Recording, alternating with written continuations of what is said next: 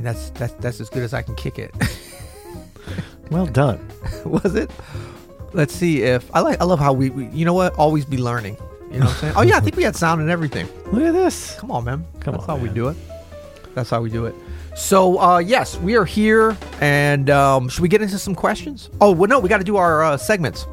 Oh yeah. So we do have to do our practice check-in. What have you been working on this week?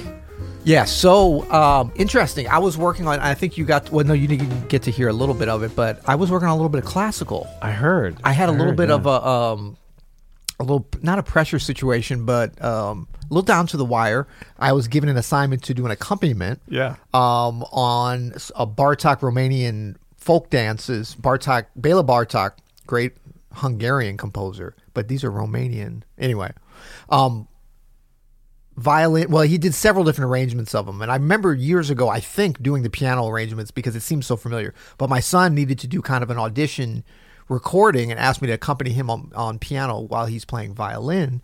And I was like, sure, that'll be so good. And we actually just recorded it today. So the last few days I've been practicing that, trying to get that up. It's always interesting to go back and reading stuff where it's like, is it like riding a bike or not? It kind of is. It was sort of coming back. So by the time we went into record, it was starting to come back. But then I was just trying to practice on like trying to make it musical. You know, it's like I always think about those portions when you practice, and we talk about this in improvising, like practicing on all the skills you need to be able to improvise. Yeah. Versus like how do you practice being a creative soul in front of your instrument, you know? So I think with the classical stuff, and especially when you're accompanying someone and you have to kind of connect through the music, it becomes a matter of, you know, like now I know the music.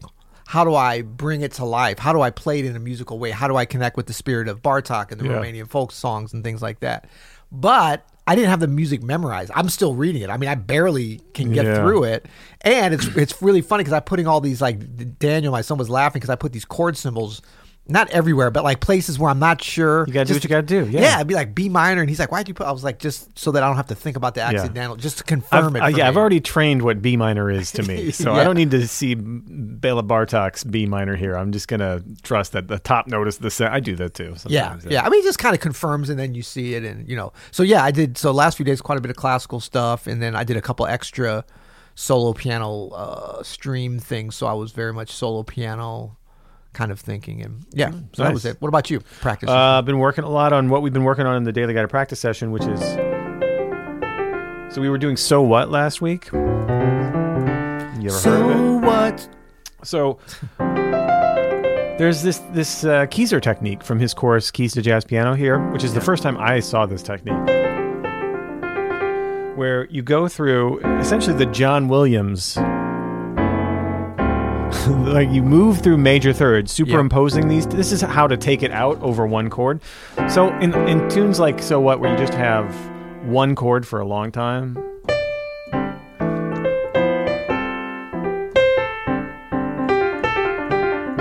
What do you do when you want to take it out? Like going up a half step isn't really good because the bridge already kind of does that for you. You might confuse the bass player, that kind of thing. Right. Well, Keyser has this great way of going through major thirds, which is, again, that John Williams sound, you know. Right? Right. So you can superimpose that. So I've been I feel working... like a dinosaur is chasing me down right now, man. Totally. I've been working... Exactly. You caught that, yeah.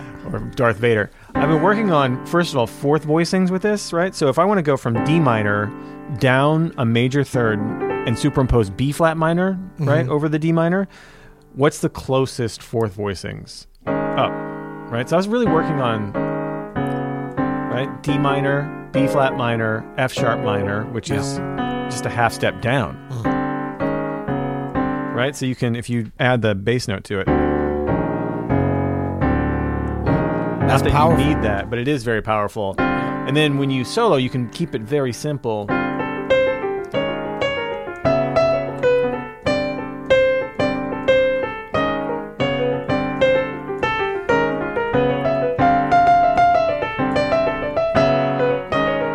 You can just do one if you want.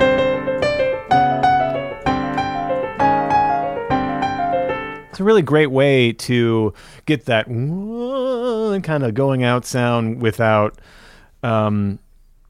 just like randomly going out. It's there's some structure to it, which I find helps me in the going out and coming back in. Yeah. Absolutely. I think that that's always, taking it out is such an interesting thing. And we get so many questions, and it's been going, like, I've been thinking about it since I first kind of heard recordings where I didn't even know, I heard that sound and I was like, it's kind of like you see a color before you know what the name of that color is. You're like, wow, that's cool. What is this here? This, boom, this kind of light blue, whatever. Teal. If someone's like, that's teal. Oh, wow. But you identify what it is. So it's like taking it out, going out, and all the many different things that can mean. We have like a lifetime to explore ways that we hear somebody else do it, ways we hear it on a recording, ways that we might want to explore. And so it never should be, it's definitely an area for like growth mentality, because it's such a broad concept, which is what makes it great, but it's never like, oh, I've mastered playing out. I know the 17 secret scroll ways to take it out. No, you might create the ultimate way that's just for you. Like a lot of times we think everything's been played because people like me and you say everything's been played, and it has. Yeah. So this is a little confusing. Yeah. But not all concepts have been sort of, actualized by you in your own unique way as part of your story. That's never been done before. And you can pick whatever you want out of that too. You don't have to like take everybody's everything, right? You take the parts that you are drawn to, that speak to you, and then you can kind of turn them into your own thing. Yeah, absolutely. And so taking it out is one of those broad areas that we can always be exploring. For sure. So fitness and diet check-in. Yes. It's maybe my favorite part of the show. What do you got?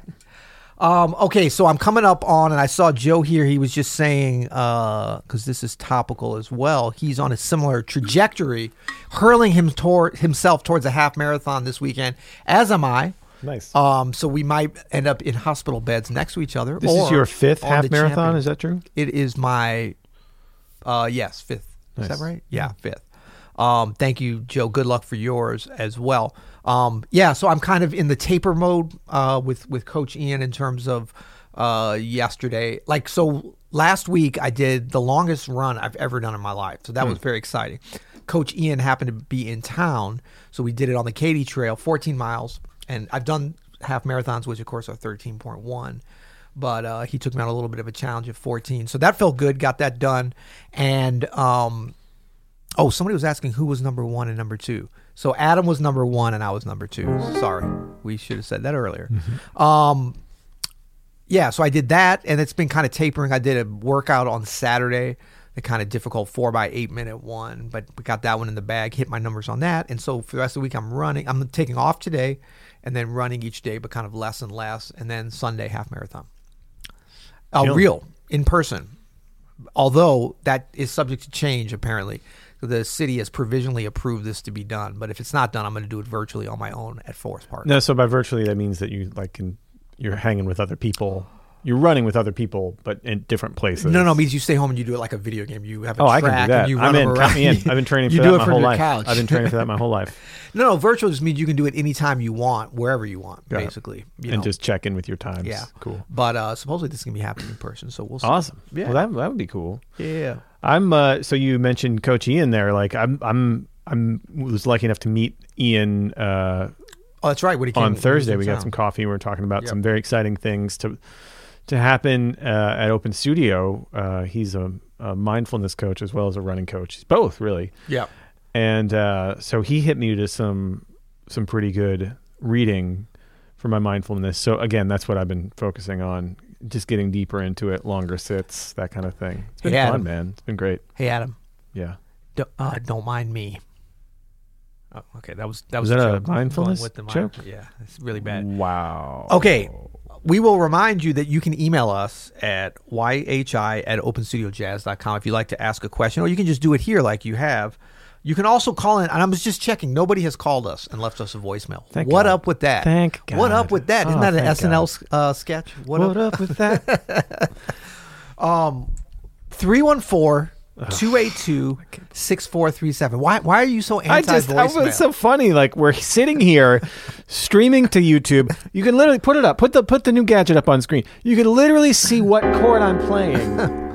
Right. Complicated. And you're like, call us on our landline phone number. Actually, it's not is it a land? No, it's not. It might be. We don't know. Maybe I'm missing. Maybe I'm not in the right area. I don't think.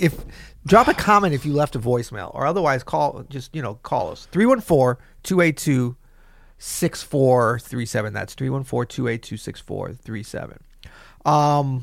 Should we get to some questions? Let's get to some questions. Way up at the top, Yao Are you Ming. recording? I am recording. Okay. Way up at the top, Yao Ming Hui. Yeah. How can one approach practicing improv over minor 2/5s, e.g. using harmonic, melodic, minor scales and other options? So what's up, Yao Ming? You're definitely an Open Studio regular. So the way that I like to approach it from the start with beginner players, and if you want the 101 version of what's a minor 2/5-1, let's do it in the key of C, right? So we have D half diminished, or D minor 7 flat 5, to G7, either G7 altered or G7 sharp 9 flat 13. No, we'll say G7 flat 9 sharp 9 flat 13, just to be accurate as heel. That's what it says. Perfect. There you go. Well, we can even add. There we go. Right, to C minor 6/9, right? That's our minor 2/5-1, right? So it's in the key of C minor 2/5-1. So what do we play over that? So I like to think about this D minor 7, D minor 7 flat 5, this D half diminished. The kind of starting point for this, I think, after years of teaching this, might be F minor over D. And I might start thinking about this as like an F Dorian sound or a D Locrian sound.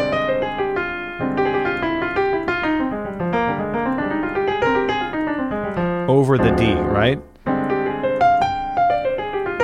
Now there's going to be prettier notes than others, but I think this is a good starting point. Because if you think about it, it's like a 2 going to the relative major of C minor, right? Right? 2/5 to E flat is F minor 7, B flat 7, E flat. 2/5 to C minor, its relative minor is F minor over D to G7. And I've heard that bebop musicians used to think about, they didn't have half diminished. They just thought about it as F minor 6th over D. Right. Okay, so let's say Locrian then over that D half diminished, or F Dorian. Over the G7, G7 flat 9, sharp 9, sharp 5 here, but I would say flat 13. Yep. There's a couple ways. You could go C harmonic minor starting on G, which sounds great. I actually like one additional note to make this an octatonic scale. Add that sharp 9 in there.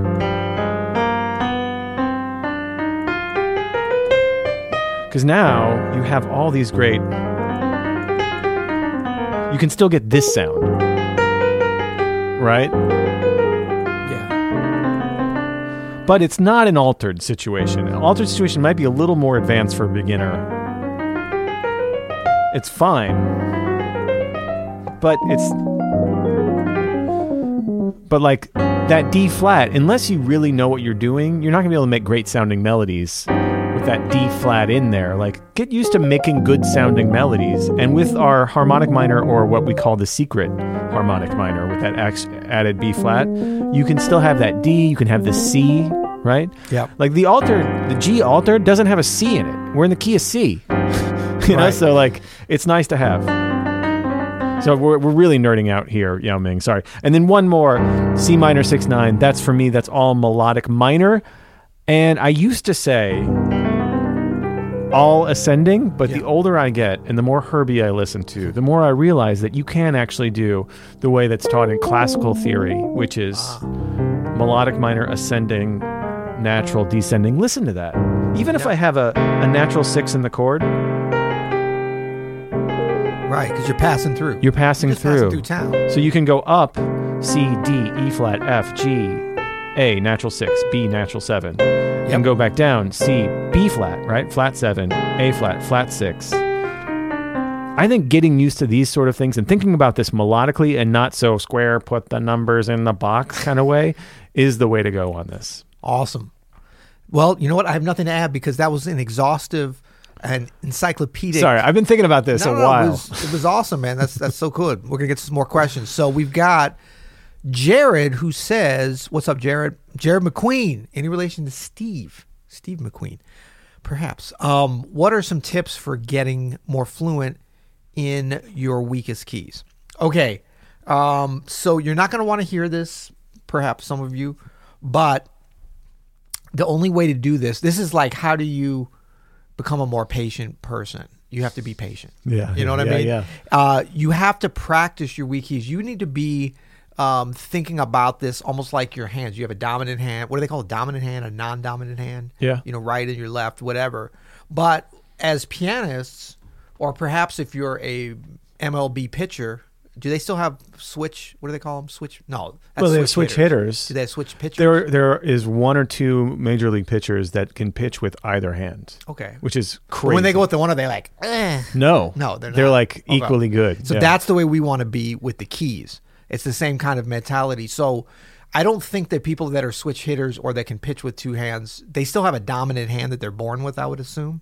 Is that correct? We don't know. Some people do. So, there's actually a term for this because I am a little bit this. I don't know if you knew this about me. No. But I play golf right-handed. I play tennis left-handed. Do you play any sports? I do play sports. No, I write left-handed, That was a but I joke. throw a baseball with my right hand. I Yeah. do things with both sides. You're ambidextrous. It's not ambidextrous because I can't do everything with both. Okay. But I do some things right, some things What left. do you eat with?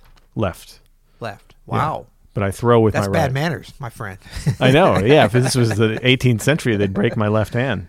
So, okay, well, regardless, the idea is that we want to get as close to that with the keys. And so it's very much a function of like what you're practicing. So you need to get methodical about your weakest keys. You need to first make a list of those, even if that's a mental list, if that's some Post-it notes, whatever. And you got to be concentrating on those weak keys. And you have to say, this week, no pun intended, I'm going to practice. That's a good pun. That was pretty good. You're going to practice perhaps exclusively, if not exclusively, let's go 80-90%. Can we do that? Yeah. So you're spending much more time. You're trying to make up. It's like if you're in the gym all the time and you're only working your one bicep, you're going to look weird. You're going to look like a weird dude because you're going to be muscular and weak looking. So we Rafael have to. Nadal, he's got that left arm. Does he really? Because Yeah. he's a lefty. Right? Yeah, it's just huge, and his other arm's just a little baby. I bet if Rafael walked in here, you wouldn't say that to him. Yeah, he would kick my ass for him. But so it's really just a matter of like, practicing on these weak keys. And so you're going to want to start with stuff that you know really well. You're going to want to start with your blues. You're going to start with tunes that you know so well. You don't have to think about the form. You certainly don't have to read them. And then you're going to have to force yourself into those uncomfortable keys. And I think it's really important to go to the most uncomfortable ones. So if you're playing a tune, like let's name a tune. Adam, give me a tune. Stella by Starlight. Stella by Starlight. Okay, so B flat typically, right? Yep. So now I'm going to practice this in another key. I know it in B flat, but I'm not going to go to like E flat or F or something else that's going to be relatively easy. Like I'm thinking about what is I'm going to go backwards from the most uncomfortable. And then there's only 12 keys and I already know one at least. Yeah. So I'm going to go to the most comfortable and work my way back from that. The reason being, as it becomes more comfortable. The most uncomfortable, you mean? I mean, the most uncomfortable, Yeah, right? start at the worst You're one. going to end up spending more time practicing on that one. It's kind of like if you're looking, and this is something I learned from practicing classical music or any kind of written music. Everybody wants to learn from the beginning to the end. Yeah. But if you do that, every time you come to practice, you're going to start at the beginning and play through and like, okay, you've learned the first page. So then the next day you're working on the second page. But what do? You go play the first page and then you get to the second page, then you work on that.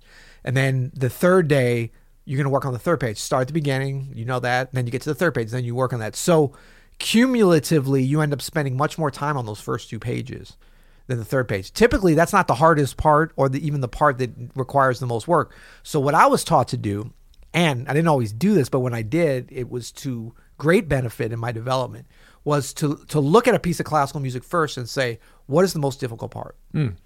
Go directly and learn that part first. Yeah. Don't start at the beginning of it because you got to learn it all at some point, but you're going to need to spend more time on the most difficult parts. That's great advice. Yeah. Yeah. And so in terms of the keys, same thing. So we want to be we've spent so much time on the one key that's the easiest. And we're like, okay, the other ones are my weak keys. Yeah, of course, because that's the muscle that you did. Yeah. So I would do more like... Well, I'm curious to see which key you're going to pick as the hardest one to start at. Well, they're all, I mean... They're all pretty easy. They're all, no, they're not. But I mean, so I would say G flat. I was going to say, for me, it would be E or G flat.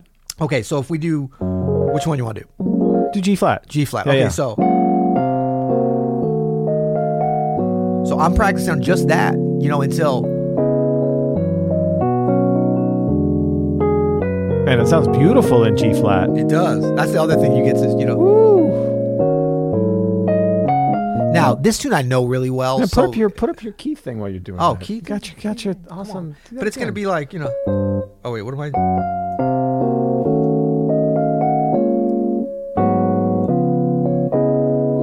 It's getting... Now, does this thing do it right if I don't play a root?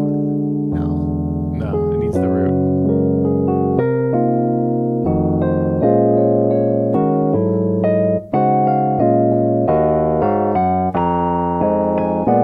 Come on. G flat is gorgeous for Stella. Why are we playing it in B flat? Exactly. Stupid. Oh, I should take off the comment here. So that was... Man, that's so great, dude. But yeah, so the idea is that you're going to go in and practice the key, and it's going to be hard. Like if you take a tune that you don't know that well, first of all, you want to take a tune that you know, but you're not going to know it in these other keys. But so I would start with that. I would go G flat, and then the next day I would practice D flat. And I'm talking about only. Okay, maybe a little bit at the end, go back to the original key. But you're only practicing. And then I would go D flat, and then I would go, just keep going in the circle of fifths. Or you could go up chromatically. I mean, you can do it however you want, but you want to be hitting those keys.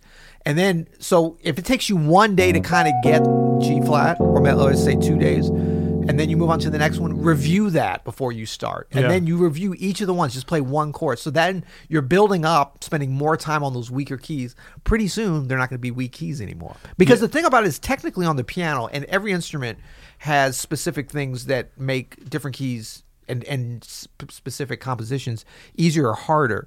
But from a technical standpoint, G flat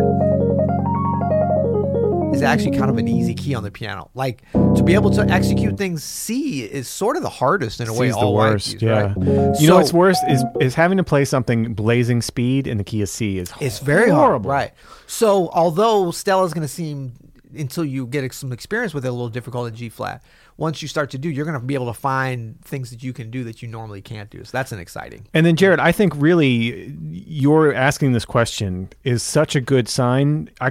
When people say, like, what are some, are there any shortcuts to becoming a better musician? There are no shortcuts. Yes, but no, there are. Sorry. Well, but if you want the shortest route to being a better musician, especially pianist, practice the hard keys. Get familiar with all 12 keys. A lot of people put that off. They put off transcribing. Yep. They put off all the hard stuff that makes you actually better. Yep. When you're gonna have to peel that Band-Aid off. You have to do it. Go for it early, and you will be better faster. Yeah, and I would just add that, there's no shortcuts, but this is like more of an efficiency thing. So like you're going to take the amount of time that you would spend learning. This is sort of the quickest way to get to the point of like not really having weak keys, at least over particular tunes, and then it starts to snowball at a certain point. This is the most efficient and quickest way to get there. You never want to rush these things because the process, you don't want to over-optimize your practice because the struggle is where the joy and the development and the real movement in your creativity occurs. So it's like we would never want to like for instance, what would be the most efficient way to practice if you're somebody who's very rich? Pay somebody else to practice for you, right? Sure. Yeah, but that's not going to, like you're getting the practice done, but so in other words, we want to find that sweet spot where we're efficiently practicing. And that's basically just not spending too much time doing stuff that you know already. Yeah.